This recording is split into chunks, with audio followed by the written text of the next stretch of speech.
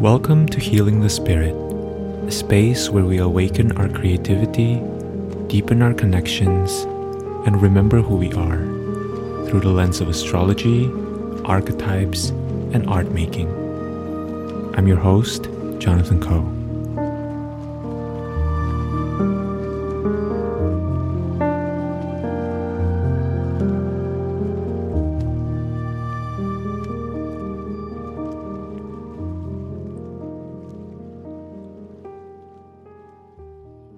Hello everyone, welcome to Healing the Spirit and welcome to this episode. So in this episode, I'm going to be sharing with you some of my contemplations for the week ahead. And I encourage you to, as always, listen to what is bubbling forth within you. And even if that's not exactly what I'm saying, trust that whatever is coming up for you is precisely what you need to be looking at. Okay. So let's begin with a little bit of an overview of the astrology of the week ahead. So on Monday, June 26, Mars in Leo will square Uranus in Taurus and Mercury will enter Cancer. On Tuesday, the 27th, Mercury in Cancer will create a sextile to the North Node in Taurus. On Wednesday, the 28th, Sun in Cancer will trine Saturn in Pisces. On Friday, the 30th, Mercury will trine Saturn. And then on Saturday, July 1st, Mercury and the Sun will meet together in Cancer. And they will also be sextiling Jupiter, which is currently in Taurus. And finally, on Sunday, the 2nd, Venus in Leo will square Uranus in Taurus. So I know that was kind of a lot, but there's actually a pretty cohesive theme to the astrology of this coming week, which I'll talk about in a little bit. When I felt into the energy of this coming week, the image that I was seeing was kind of this slower, more permanent movement towards a new orbit. Right? Or kind of away from the old orbit. And I want you to kind of notice the duality of that, right? Or maybe, I don't know if duality is the right word, but that they're actually kind of the same thing, right? If you think about an object, that has an orbit, maybe like a planet, right? Moving towards a new orbit means leaving behind whatever it was engaged with before, right? Moving towards the new and away from the old, or moving from one state away from another, is really a normal part of nature, right? It's just how nature works. Sometimes we are moving in one current, in one direction, and then the current stops or the current changes, and we just start moving into another direction, right?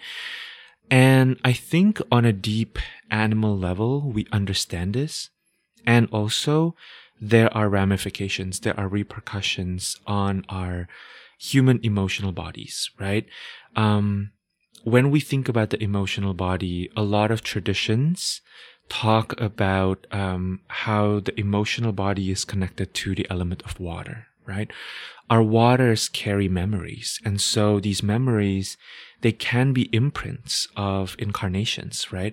Including our incarnation throughout this lifetime, meaning memories that you had when you were 5 years old, memories of our ancestors, right? That we carry in our DNA, or maybe even past lives, depending on your cosmology, right? Or if you think about it in terms of science, molecules that make up who you are now was maybe part of the ocean, or maybe part of the soil, right? Part of the clouds. And so we carry memories of the world, right? And so, I think part of working with astrology as a mirror, as a portal to our reality, is to allow us to recall the medicine that's always kind of within us and available in our inherent relationship with the rest of the universe, right? And working with our emotional body, to me, is one of the most rich and complex part of being human. And it can carry a lot of deep stuff, right? It can really stir up a lot of things that on a conscious level we would rather not look at. So I want to start with that because I want to recognize the duality, right? The both and of the situation. That I think as we are entering this second half of the year, we just had our summer solstice, right? Or June solstice. If you are in the southern hemisphere, you will be experiencing this as winter solstice, right? We just entered the second half of the year in the Gregorian calendar. And so it makes a lot of sense to me that we might be in this moment of either figuring out what worked, what didn't work, what do I want moving forward, right? We might be in that contemplation place. We might be in that questioning place. And we might also find ourselves naturally moving away. Like some things that have been working for a while may stop working. And even though we know that that's part of nature and that's just how life works, activations happen, right, in our emotional realm. And so how do we work with that is, I think, the question to kind of think about this week. So I want to ground this a little bit further in astrology because I think it makes a lot of sense to do that. So we have a week that is sandwiched at the opening and at the ending of the week by squares from Mars and Venus to Uranus, right? So Venus and Mars are in Leo, which means they are ruled by the Sun in Cancer, right? And then Uranus is in Taurus, which means it's ruled by Venus in Leo, which means ultimately it's also ruled by Sun in Cancer, right? And that Sun in Cancer, along with other planets in Cancer this week, most notably Mercury, which leaves its home sign of Gemini into Cancer, will answer to the moon. So something to consider with the moon is that the moon is the fastest moving object in the sky. The moon is often associated with mood changes, associated with emotional body activations, to sensitivities, right? And all of this may sound a little bit like an ouch, and that may be part of the experience. But it's also really important to remember that the moon moves quickly, right? In astrology, a planet is not necessarily defined in the same way as it is in astronomy, right? In astrology, one way to look at the planets is that which moves around the sky and therefore can, through its movement, point us towards the direction of what communications may be present between the sky and human affairs, right? And so the moon in astrology, we can consider as the fastest moving planet because it moves through one sign of the zodiac every 2.5 days, right? Contrast this with the sun, that moves, that spends 30 days approximately in one sign, right? Or think about Saturn, that moves about 2.5 years ish per sign, right? So the moon moves really quickly. And so some of these activations may not mean any more than that some feelings get hurt, right? Something gets rippled up in the field, in the pond, and it may lead to some sort of deeper truth. It may not, right? And I think this is what can be so challenging when working with Cancer. We live in a world where we are taught that our feelings are inconveniences, right? So oftentimes we don't feel safe being in our feelings. We don't feel safe feeling our feelings. And then I think there also exists another end of the spectrum, right? Another part of the polarity, which is that we're also taught that our feelings are teachers, which I think is ultimately true, right? Our feelings are teachers. And also sometimes they're just that, they're the lunar to me is about the constant movement, right? It's about the constant waxing and waning. And sometimes that's just part of nature. Like when you look at the ocean, for example, we all know that the tides of the ocean, right, the ebbs and the flows of the ocean, they are connected to the moon. They are impacted by the gravitational pull of the moon, right? And yet the ebbs and flows of the ocean doesn't necessarily carry any sort of deep meaning all the time, right? It's just the way that the ocean is, And so I think when thinking about this polarity, right, that exists in the way that we as humans conceptualize our feelings, right, that either our feelings need to be shoved down or our feelings need to be put under the microscope every single time, right? The result is that there tends to be a lot of distortions that can come up relationally when it comes to kind of working through our feelings. It can take a lot of practice, and it can take a lot of openness and availability to feel our own feelings without necessarily labeling them to any narrative before it's clear that they are actually tied to narratives, right? Trying to pin down how we feel as kind of this blame game towards one another, or trying to prove how we feel by amplifying the feelings more than is necessary, often causes way more sufferings than it needs to be, right? Than there needs to be. Sometimes, I think we need to really look at all of this with a lot of compassion, right, towards ourselves. It's not easy being in a human body. We have our own internal ebbs and flows that we can't always see from the outside, right? And so for many of us, also, I think this is related to social conditioning, right? Our inability sometimes to right-size our relationship with our emotions have to do with maybe never seeing examples, right, of people in our lives who are able to have a healthy, functional relationship with their feelings, who are able to both own their feelings and also get their relational needs met, right? Like, how can you feel the depth and the spectrum of your feelings and also at the same time still maintain to be in relationships with others, right? Still maintain like a good level of connection with other people. We can sometimes feel like we either need to shove down the feelings to save the relationship, or that we need to over-explain, right, verbally or intellectually when we're in the neighborhood of the big feelings, when the reality is that maybe some water just got rippled, right? Like if we think about our emotional body as like a lake, like a stone dropped into that lake, there's a ripple, right? Just natural law, nothing more, nothing less, right?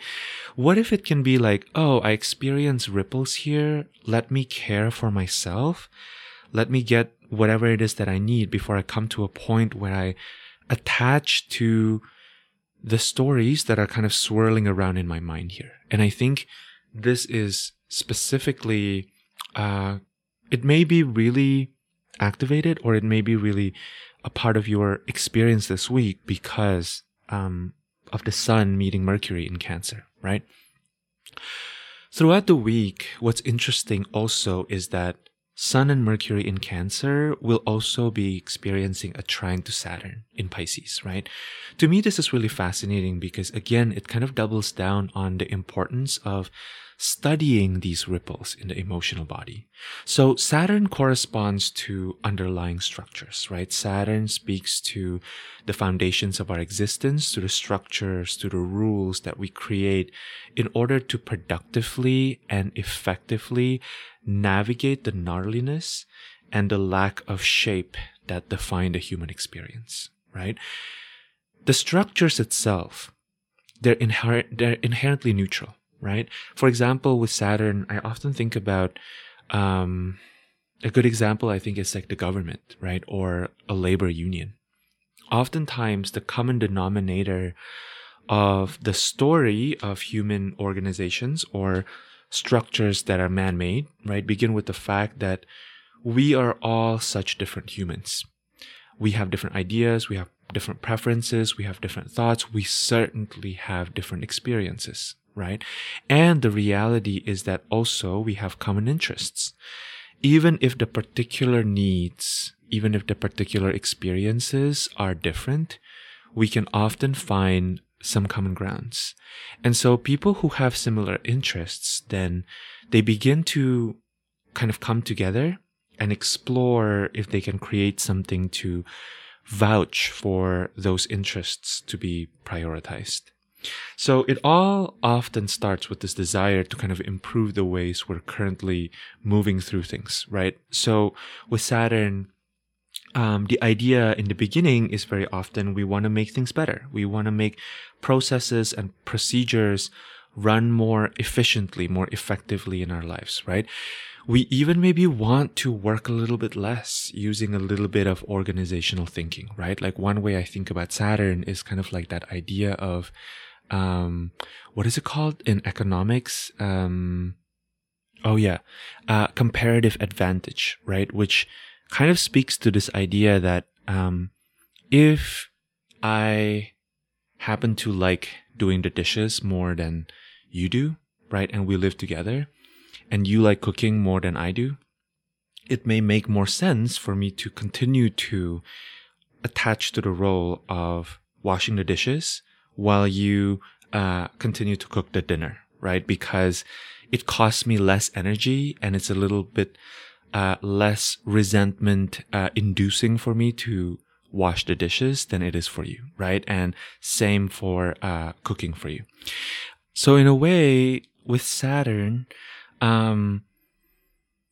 as time goes by, right, as we continue to deepen, build upon these structures, often what happens is that more and more structures are created, right? And usually we reach kind of some sort of tipping point.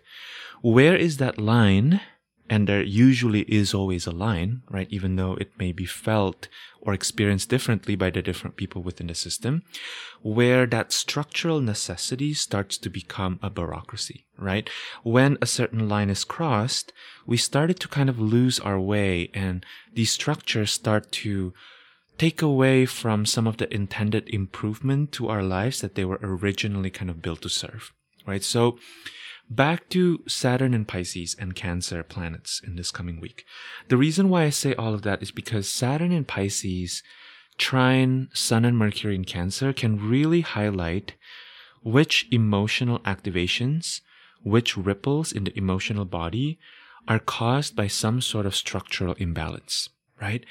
And in noticing these, we can also start to parse out like which ones are caused by structural imbalances and which ones are just ripples, right?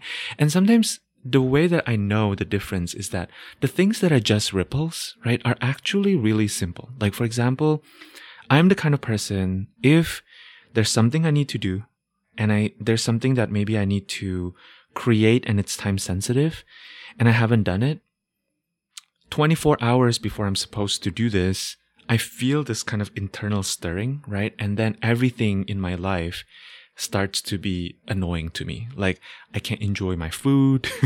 I can't enjoy hanging out with people. So I know that over time, if I'm feeling something, some sort of anxiety about like needing to do something that I know has a deadline, right?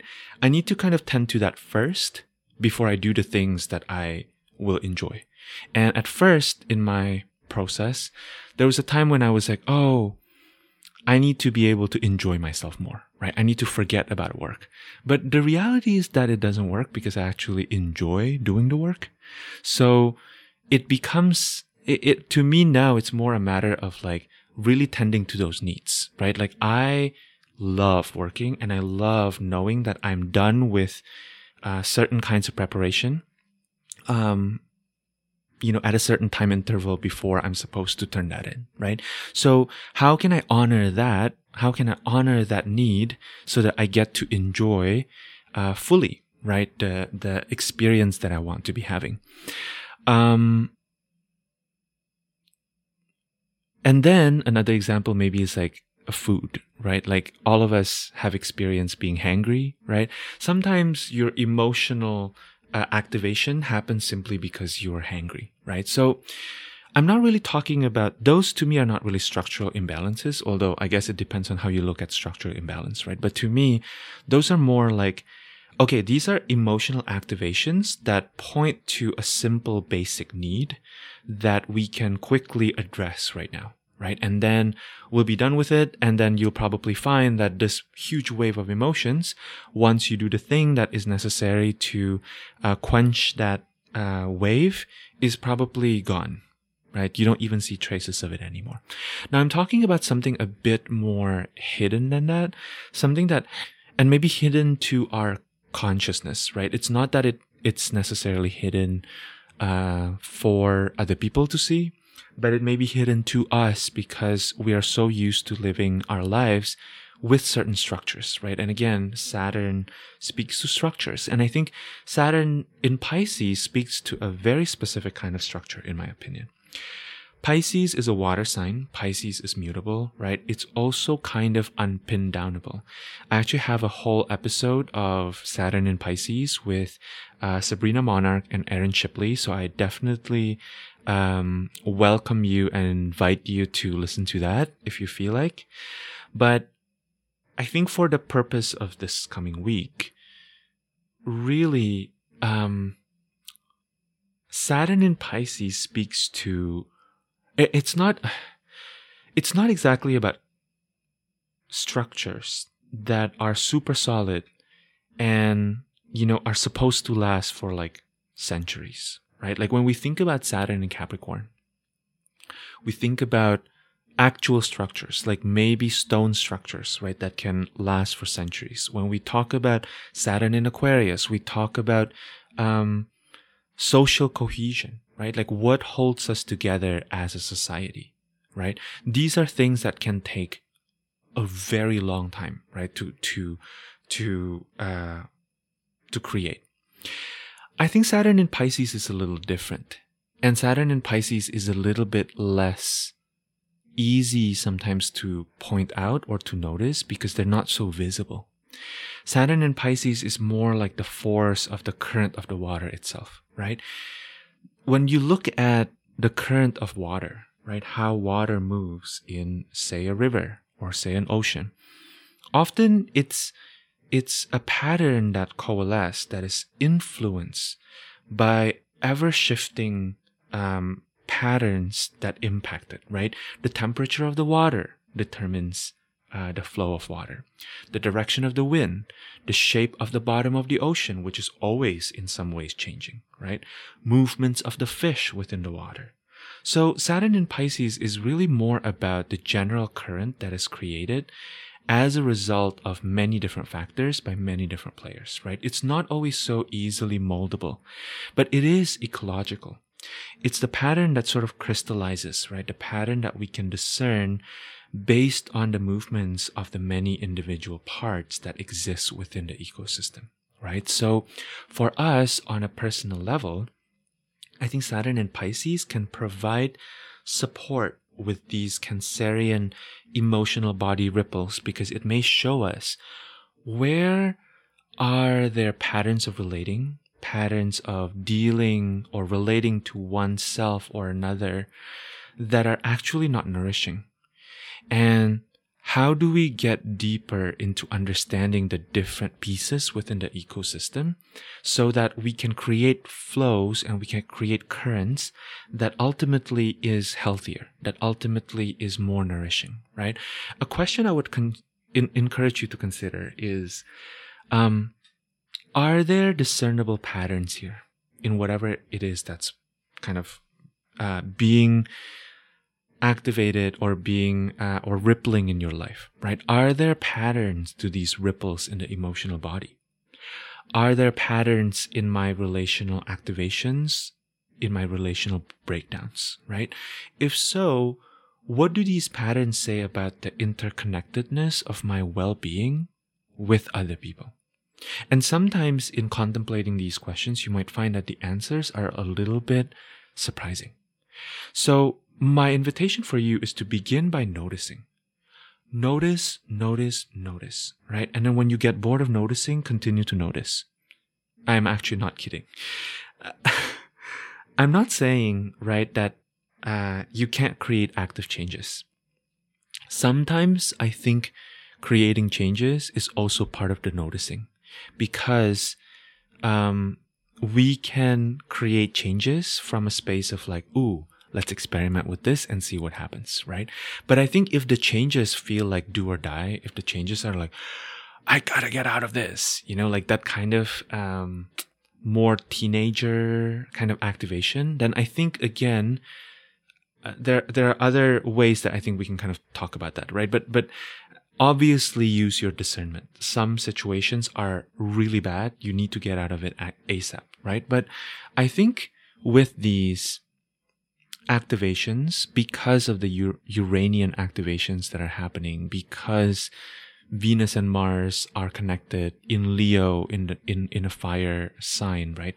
I don't think that these activations, right, are like, especially if the activations are kind of coming from nowhere, I would really encourage you to take a little bit of extra time before you do something drastic.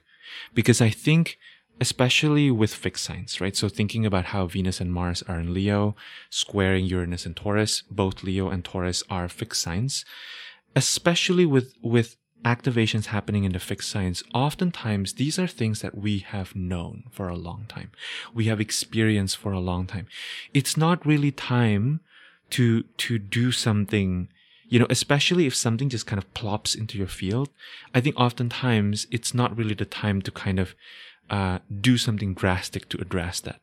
I think rather, consider that an invitation to see, is there a deeper pattern here, right? Mars and Venus relate to the flesh.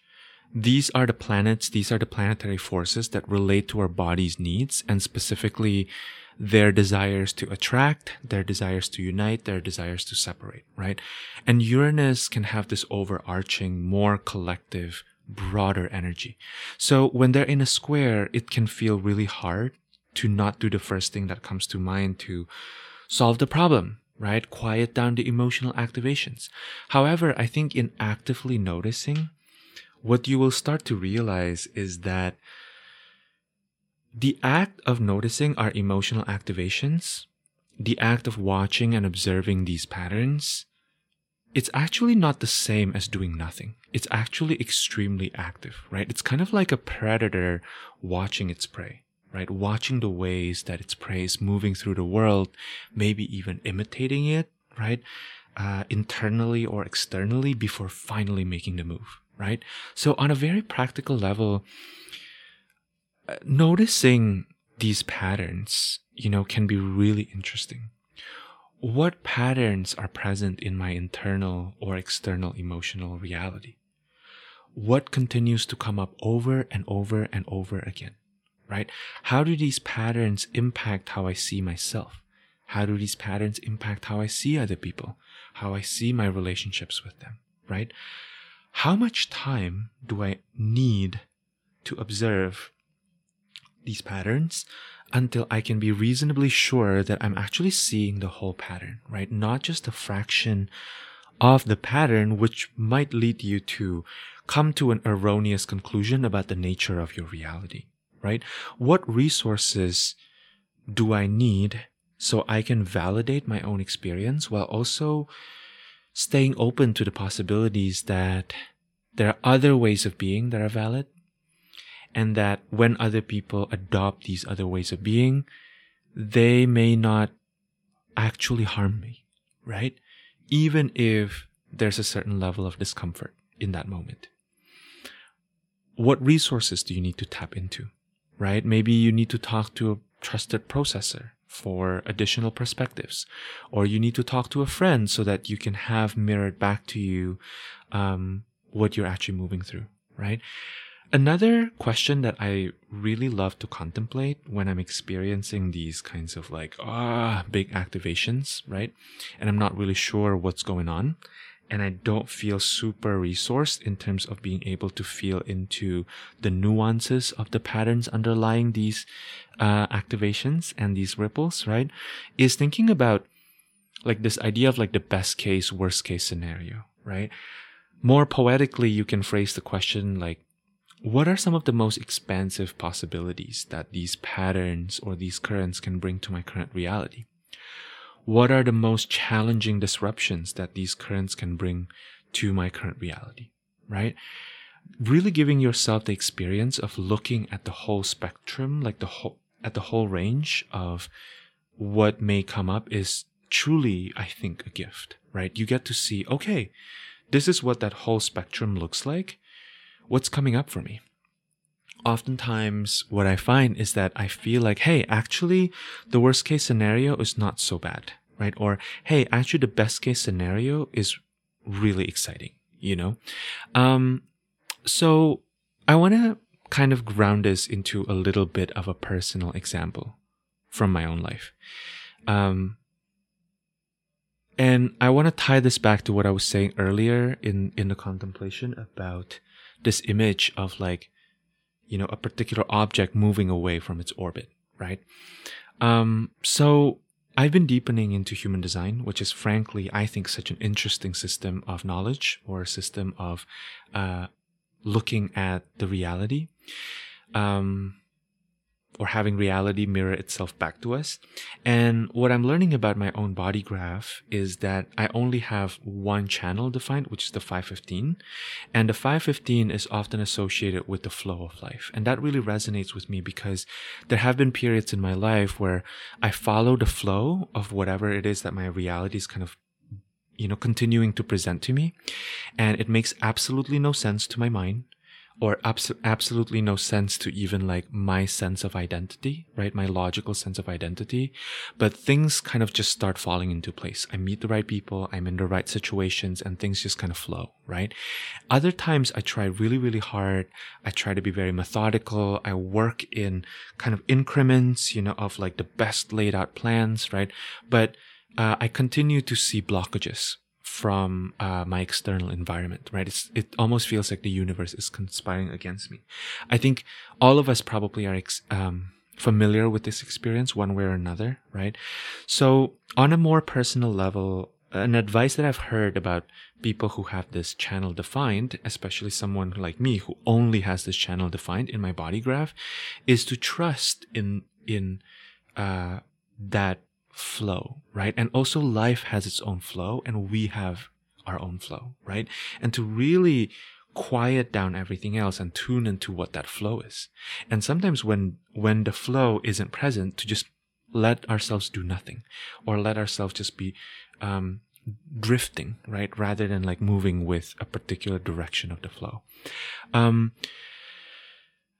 And if you're feeling like, you know, so basically this advice says, you know, if you feel like doing something, right, it's probably best to follow that pulse, to follow that call, because it's likely that there's something there for you. I often, in my own experience, feel like there's this increasing energy or this decreasing energy with every step that I take towards the thing that I'm interested in. And something I've also heard is that those with this channel definition, right, need to really pay attention to when they say yes to something that doesn't actually fit their flow, right? Because if they don't listen to it, right, if they don't listen to this internal no, they will also start to impact others' ability to have a certain flow, right? They'll start obstructing other people's flow. This has been a really interesting point of contemplation for me.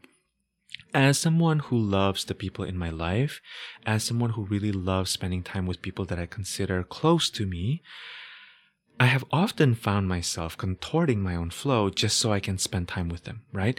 Like, this is so interesting because I think what I don't like about how we talk about this in kind of the collective or the general, you know, spiritual community is that we often frame this as like, oh, me and my people-pleasing tendencies. I mean, sometimes I think that's very true. I've certainly experienced people-pleasing tendencies in my life. Other times, I don't think it's really that, it's really not that pathological, right? Like we as humans, we just want to be with other people. You know, I am the kind of person who actually experience a lot of pleasure when I see other people being happy, when I see that my contribution matters to another person, right? When I see that maybe something that I do inspires another person, or something that I say makes them feel better, like I really like that experience, right? So I'm not even doing that necessarily to please the person. I'm doing that for myself too, because I feel better about it, So, I think what I really want to say is that what I have found is that the flow itself is actually neutral.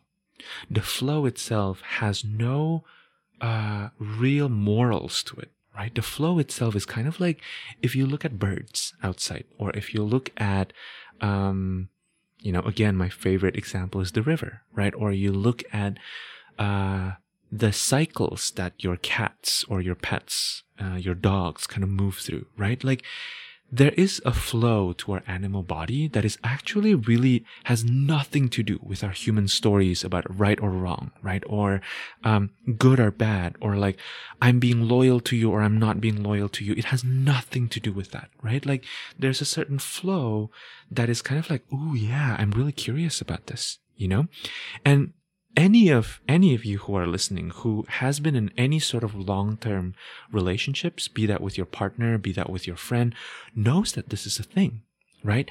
It's like, I think that this happens with every human interaction. Like, sometimes I notice that, especially in friendships where you feel really comfortable with the person, you get to a point where you have nothing else to say. The conversation comes to a natural end and you're done, right? There's nothing more to say. And you can just kind of sit in silence and you can just enjoy the presence of the other person and how the presence of the other person is impacting you, right? On a deep physical level. And I think this is the same with a lot of our relationships, that sometimes, what I brought in a moment ago about longer term relationships is that anyone who's been in a longer term relationship, right, with a parent or a partner or a child, knows that there are moments where you feel really close to this person. Like, not only on an emotional level, but you're kind of really drawn, right? Like, your waters are moving in the same direction. You're interested in the same thing. You're interested in the same questions. And then you might find that suddenly the direction changes. That resonance isn't there anymore. And I think it's easy for us to think, to make these big stories about like, oh, this is so bad. Like, what does this mean for the friendship? Am I not, friends with this person anymore? Do we need to break up? Right. And I think what I want to encourage you to consider is the possibility that maybe you're just moving into a different chapter, right? It may mean that you will find each other again. It might mean that's not the case, right? But I think I truly believe that following the direction of whatever it is that we're being pulled towards has an intelligence to it, right? So this week, I think ultimately what I really want to share with you is, what if you begin to trust? What if you begin to notice and then you begin to trust, right? The natural flow of these things, and not make it mean any more than it should mean, right? Not make it mean that, oh, I'm moving away from these things that I like to do with my partner, therefore I'm being such a bad partner, right? It can be really hard because we like to have a certain certainty, right, as human beings. So going back to the astrology, what I think is interesting to consider is the possibility that prioritizing your own awareness of your own flow may actually be better for everybody else involved, right? Because in you doing so, at first, maybe there's discomfort, right? At first, maybe there's conflict, maybe there's disappointment. But after that, what you're doing is you're giving people the opportunity to feel into what feels right for them, right? And in you kind of claiming the truth of your own flow in the moment, you'll find that sometimes our truths meet one another and we can create this really beautiful, loving experience. And other times we don't, right? And so we go kind of on our separate journeys, but that doesn't mean that we can't still be in connection with one another. It doesn't mean that we can't share with one another. It doesn't mean that in the future we won't again find this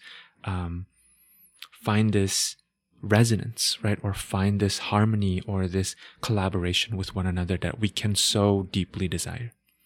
So again, like I've mentioned, we are in a moment of shifts, right? We just had the summer solstice, second half of the year.